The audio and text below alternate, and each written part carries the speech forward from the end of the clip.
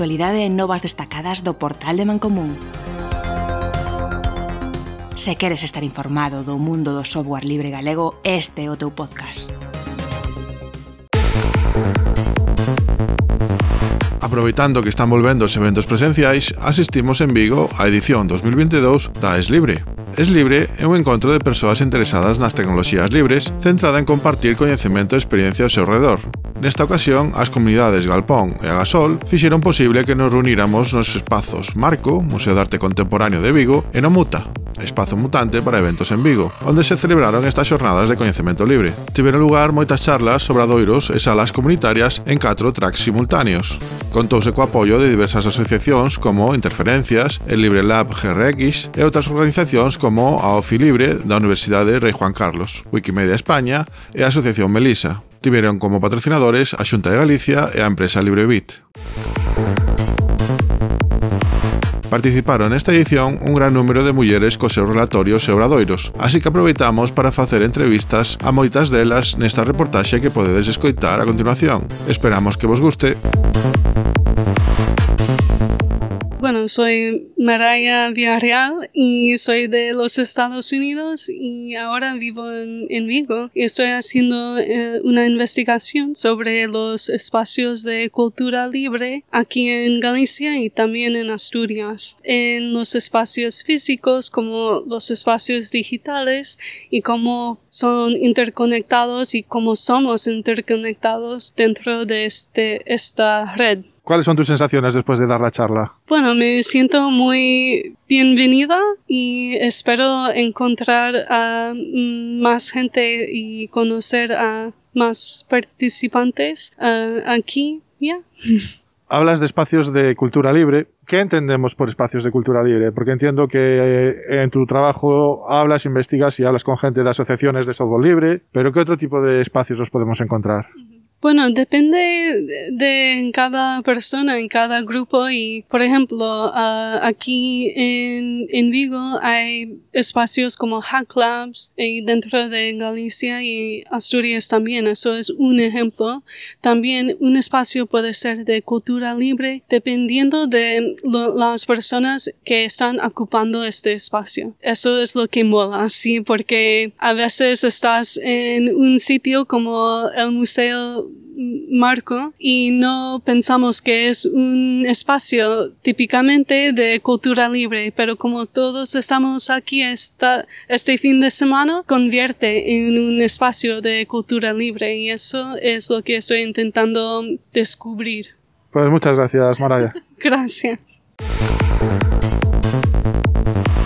Estamos en el espacio Muta, donde también se celebra la esLibre 2022. Estamos ahora con Iraisi. Cuéntame, Iraisi, ¿quién eres? ¿Qué estáis haciendo aquí en el espacio Muta para la esLibre y cómo está siendo la jornada? Yo soy Iraisi, soy maker que normalmente participo con Bricolabs, pero esta vez he venido solamente de visitante, porque a veces las ferias también hay que disfrutarlas, aunque muchos de mis compañeros han venido a dar taller, pero bueno, yo vine también a desvirtualizar a la gente, ahora que podemos volver a reunirnos, a estar en contacto y poder cacharrear un poco. Dame tu opinión como asistente a la esLibre. ¿Habías estado en alguna anteriormente? No había estado en ninguna, pero la verdad es que encantada con las temáticas que han tocado, las charlas hasta este momento me han parecido súper interesantes, la de escenografías con tecnologías libres, ahora con el taller de audio, la verdad es que altamente recomendada. De las charlas que quedan esta tarde y mañana, ¿cuáles recomiendas? La de Signa, por ejemplo, la de Signa me parece muy muy interesante. Pues muchas gracias. A ti.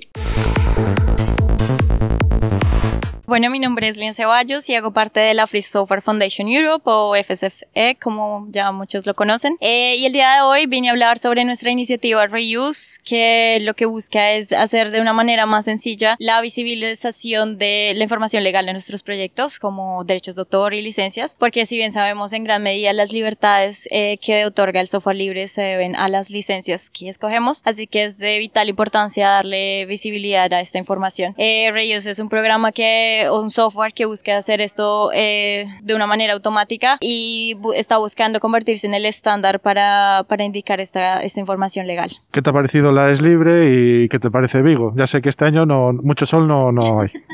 Sí, este año me quedaron debiendo el sol, pero bueno, igual me ha encantado, es mi primera vez aquí en Vigo, así que estoy muy, muy emocionada de conocer más la ciudad, tanto que me voy a quedar algunos días después del esLibre, y en general es para mí un placer estar en un evento presencial nuevamente después de tantos en línea y poder encontrarnos nuevamente con la comunidad del software libre y saber que todos estamos trabajando en pro de las libertades que tenemos los usuarios. Y ya para terminar, coméntame cuánto tiempo llevas colaborando con la FSFE, si ya la conocías antes, y brevemente a qué se dedica la FSFE.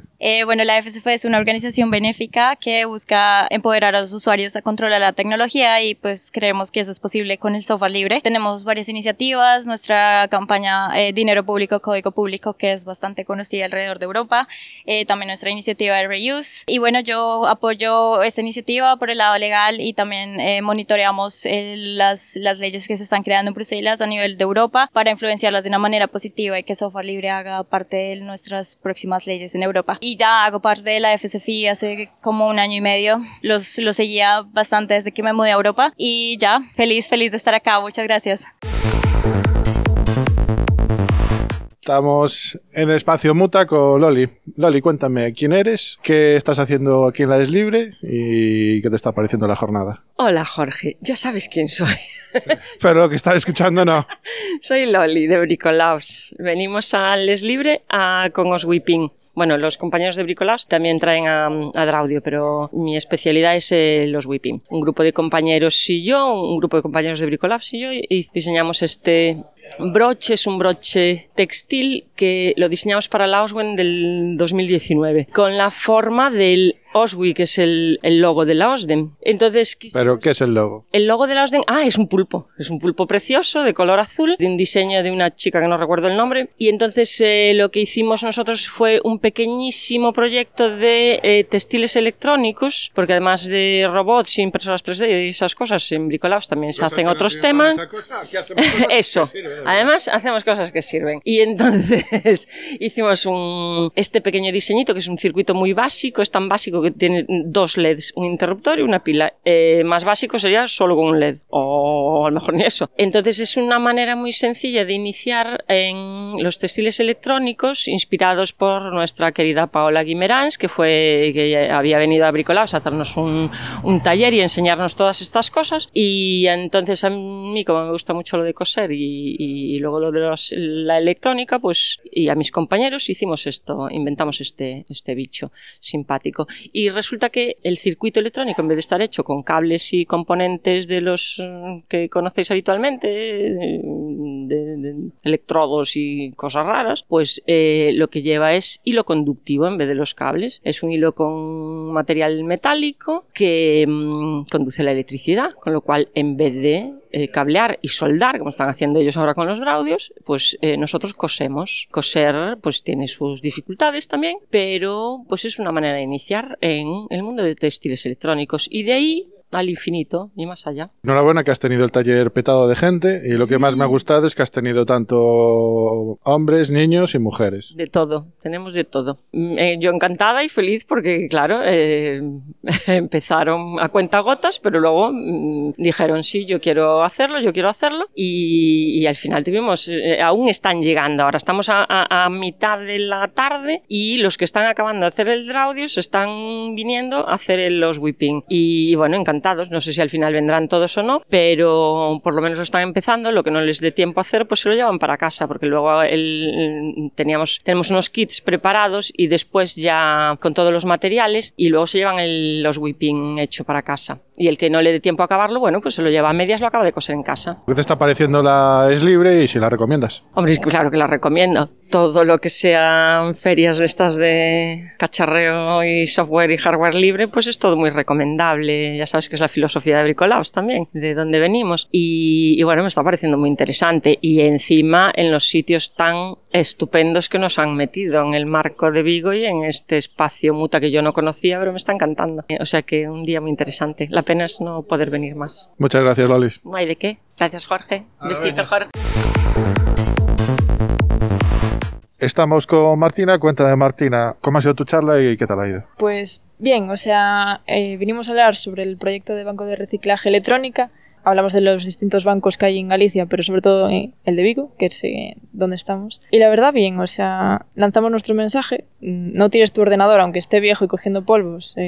Si lo puedes donar y quizás lo podamos arreglar y donar a alguien que le haga falta. Que nos hace falta ayuda, en plan, gente voluntaria que quiera pues aportar su granito de arena, tanto proporcionando eso, trabajo en el taller, como de difusión. Quizás ahora vimos que también hay una problemática, ¿no?, que es la difusión, o tener más centralizado, ¿no?, el contacto con los distintos bancos, y no sé, y un poco el futuro, ¿no?, que le vemos a esto de los bancos de reciclaje.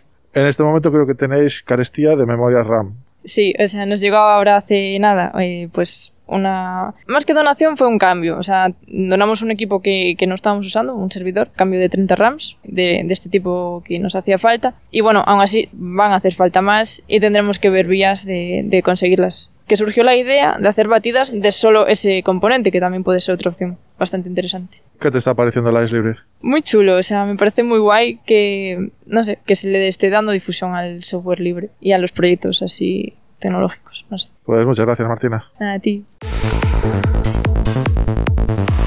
Hola, pues yo soy María, estoy súper encantada de estar aquí con vosotros y voy a hablar sobre los creadores asalariados, de quién es el software cuando trabajas para otra persona y pues creas cosas. ¿Nos puedes adelantar alguna cosilla que vas a comentar en ella?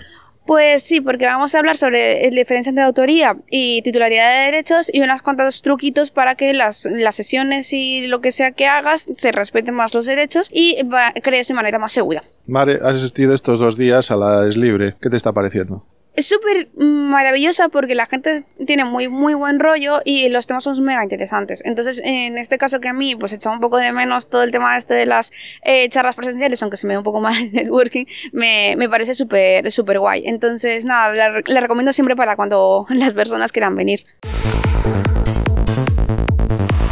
Soy Beatriz Padín y la charla que he dado yo era más bien una serie de reflexiones sobre cómo las tecnologías libres nos pueden ayudar en educación.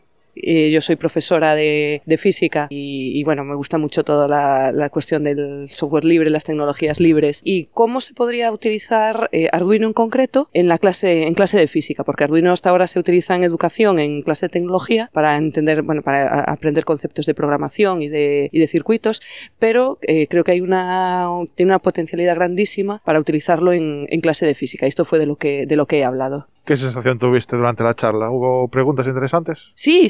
La verdad es que la gente parecía que estaba escuchando muy interesada y preguntas hubo pocas porque culpa mía, porque llegué casi al límite del tiempo y entonces no hubo tiempo para muchas preguntas. Pero sí quedaron algunas preguntas sin contestar por falta de tiempo. Muy bien, la verdad es que muy, muy agradable. Ha sido una experiencia muy buena. Pues muchas gracias. Nada, a vosotros.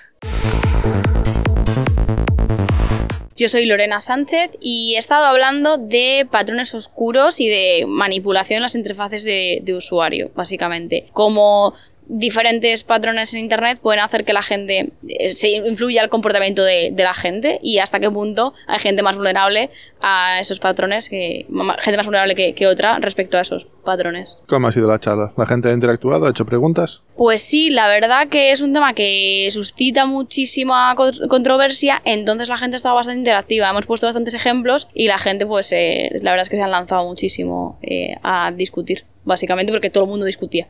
Ha sido muy interactivo. ¿Y qué te ha parecido el ambiente de la esLibre? Pues me ha parecido maravilloso, la verdad. Hemos vuelto, del año pasado se hizo en remoto, no esperaba que tuviéramos esta acogida y ha estado, increíble. Las cuatro tracks simultáneos con gente, no sé, o sea, muy muy bien y muy exitoso. Diría que ha sido bastante exitoso. Pues muchas gracias. Pues muchas gracias a ti. Ola, son Sabela Muñiz, son creativa digital e din unha charla sobre por que os deseñadores foxen dos programas de deseño open source. A ver, eu cando vexo congresos, primeiro sempre penso que non vou presentar nada porque non teño nada que aportar ou que non son experta en nada. Pero despois sé que recapacito e digo, a ver, que se non me presento tampouco vai haber diversidade, non vai haber un tipo de perfil variado, non? Senón que sempre van a estar a mesma xente, xente con perfis técnicos. Eu intento sempre que loitar contra a brecha digital, non? Que a tecnoloxía chegue pois ao usuario ou a xente que non teñe un perfil tan máis técnico. Entón, por eso, ao final, anímome pois a poñer o meu gran tarea. A charla, pois, a ver, estaba nerviosa porque tiñamos pouco tempo. Eu, cando propuxen a charla, pensei que me iba a chegar con 15 minutos e despois, cando me puxen a preparala, realmente, en vez de unha charla, daría máis ben para unha mesa de debate, porque expuxen bastantes aspectos sobre os que pois, se podería debatir. Quería falar moitas cousas en moi pouco tempo, entón, bueno, pois acelerei bastante. Sí que despois o feedback foi moi bo, de xente que realmente pensa como a min, que, bueno, tamén debatín con algúns polos corredores, pero sí que creo que foi boa a miña participación e necesaria, sobre todo por eso, por dar unha visión distinta, non? De, pois, a xente que vive un pouco no seu mundo máis pechado, non? Máis técnico. Coméntanos algunha desas ideas que propuxeches, das que comentaches na tua charla. Vale, o final da charla foi 3 pasos para o futuro da cultura libre, que sería a difusión, porque se algo non se coñece non existe, entón está na nosa man pois dar a conocer as ventaxes de todo o que é a cultura libre para atraer a xente que realmente entenda pois os beneficios e todo o que aporta a sociedade, non? Formación, porque sí que hai a idea esa de que nos programas de deseño hai unha curva de aprendizaxe bastante costosa e non é certo. Simplemente o que faltan formadores de calidade ou suficientes formadores, faltan contidos porque realmente os contidos que hai pois faino a xente co seu tempo libre de forma voluntaria, entón moitas veces non teñen siquiera actitudes formadoras, simplemente transmiten o que saben facer, pero para ensinar tamén hai que ter certas habilidades, non? Para transmitir, incluso para que a xente se quede con conceptos. E o último pois son as comunidades locais, porque sí que hai comunidades detrás de todas as ferramentas, pero de locais é importante porque non todo o mundo ten a valentía de chegar a unha comunidade se non se sinte invitado. E o ser locais, pois esa cercanía sempre atrae máis, non? Que alguén che abra a porta e que che diga pasa hasta a cociña. E a min, por exemplo, agora que estou moi metida no grupo de WordPress, conocía o grupo, pero non me chamaba ou decía que pinto eu ali, ata que unha amiga convenceume de ir a unha charla e a través desa amiga fun conocendo xente, cada vez vanme abrindo máis portas, vou conocendo máis ámbitos desa comunidade e agora xa non hai, creo que me quite dai. O sea, canto máis coñezo, máis me enamora. E por último, que ferramentas recomendas para o tema de deseño? Este é o segundo día da esLibre, que impresión levas del? A ver, ferramentas, eu sempre recomendo a ferramenta coa que ti te sintas cómodo e sepas facer cousas. Non creo que as ferramentas sexan mellores ou peores. O sea, ao final, no mundo do deseño, o que importa son as ideas e a creatividade. O que decía na miña charla, unha motoserra ideouse para talar árbores, pero tú, se queres, podes facer unha escultura. Eso non é a ferramenta, eso é que na manexa. Que me levo do esLibre? Tamén quitar moitos prexuizos de que a estes eventos só veñen frikis. Eu conocín estes días a xente de perfis moi variados, xente coa que quero seguir en contacto, porque me impresionou o que fan, como personas pois me parecen moi interesantes, e sobre todo eso, que ao final que isto que deixe de ser para nichos e que se abra a toda a comunidade. Pois moitas gracias. Nada. Ola, eu son Bárbara Román, son jefaza en No Legal Tech e a miña charla dentro do DevRoom que organizaba a comunidade de Drácula iba sobre tecnoloxías que nos quitan dereitos. Eu o que quería tocar era como a tecnoloxía, o avance da tecnoloxía está de algún xeito mermando os dereitos que temos como sociedade, como cidadás e como cidadanas, sen que nos decatemos. Pero realmente a charla, polos derroteros que colleu, as preguntas do público, que estivo moi ben, creo que foi moi interactivo, o rato que pasamos, pois tocamos un pouco de todo, a privacidade, os dereitos humanos, as intelixencias artificiais, se o Google Maps ten inteligencia artificial ou non, porque non ten adestramento previo, e nada, aquí estivo opinando todo o mundo, e casi non me dá tempo a rematar a charla, pero creo que pasamos un bo rato. Unha charla, por certo, desde a mañá un sábado despois dun festivo na cal tiveches bastante público. Creo que o tema era suxerente demais, porque, a ver, eu en principio quería titular a charla Mima a que se nos ven en riba, pero pensei que era como moi alarmista, entón dixen, bueno, algo neutro, para as 10 da mañá do sábado que chegarán todos cansados e dormidos, porque o día antes foi a cea dos ponentes e dos participantes. Pero creo que, bueno, eu estou contenta coa asistencia porque contaba con 3 persoas. Bueno, en sala non sei cantas había, pero sí que no streaming sí que se notou aí o pulo das charlas online. Que che parece o evento esLibre? Que levas onte e hoxe asistindo a él, tanto como espectadora como ponente? A ver, eu creo que sí que se notou que a xente teña moitas ganas de volver ao formato presencial, porque aínda que estaba a opción do streaming, que é un formato máis híbrido que outra cousa, creo que a xente sí que teña ganas de volver a estes espazos e de compartir coñecemento e ideas e sobre todo debates, que foi o que eu vin nos pasillos. E respecto a edicións anteriores, penso que desta vez a temática que se toca é moito máis diversa, non? Como moito máis transversal, e creo que isto tamén provocou que viñera máis xente. Pero bueno, supoño que a organización terá os datos. Eu falo da miña percepción como asistente, como ponente. E dentro desa diversidade tamén temos que salientar que houve bastante participación, bastante ponentes femeninas. Madre mía, na Dev Room de Drácula, Santi foi o único home que como ponente, e ademais sí que foi unha sorpresa moi grata chegar o primeiro día e xa ver que hai máis mulleres dentro da comunidade que se animan a participar, así que genial, moi ben, un punto para a organización nese sentido, que supoño que tamén tiveron moito que ver na selección das charlas. Pois moitas gracias. Gracias a vos, un bico. Hola, buenas tardes, soy María del Mar 10, asesora en No Legal Tech, y he estado hablando sobre si el código se puede proteger bajo la libertad de expresión. Cuéntame uno de los puntos que has tocado en tu charla. He aprovechado la charla para presentar el debate sobre si a través del código nos expresamos y he contado 2 sentencias de Estados Unidos que son muy controversiales y han levantado este debate en las que se protegía el código como forma de expresión. ¿Qué te ha parecido la esLibre? Me lo he pasado genial. Ha sido súper guay conocer a otras personas que les interesa el mundo del open source. He aprendido muchísimo. Me ha gustado mucho el formato de las charlas y cómo estaban dispuestas. Por desgracia, solo he podido disfrutarla hoy, pero genial. No tengo ninguna queja. He disfrutado mucho de todas las charlas a las que he asistido y la comida estaba buena. ¿Has visto el programa? ¿Recomiendas alguna de las charlas que hemos visto que se pueden ver después en vídeo? Recomendaría muchísimo ver a mi compañera Marilisa Blanco. En 15 minutos ha condensado una pregunta que muchísimos desarrolladores suelen tener sobre de quién es el código. Y también recomendaría escuchar la charla de Lorena, que ha explicado lo que son los dark patterns. Además, en No Legal Tech tenemos un podcast sobre ello. Y también recomendaría un montón escuchar a Santiago, que ha estado hablando sobre la problemática de blockchain y los consumos energéticos. Creo que ha levantado muchos melones. Pues muchas gracias, Mar. A ti.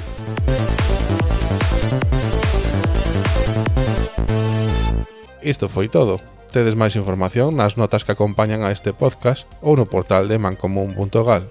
A música usada neste programa foi canción Street Dancing do grupo Timecrawler con licencia Creative Commons atribución. Os efectos de son obtivémolos en freesound.org baixo unha licencia Creative Commons atribución sen uso comercial.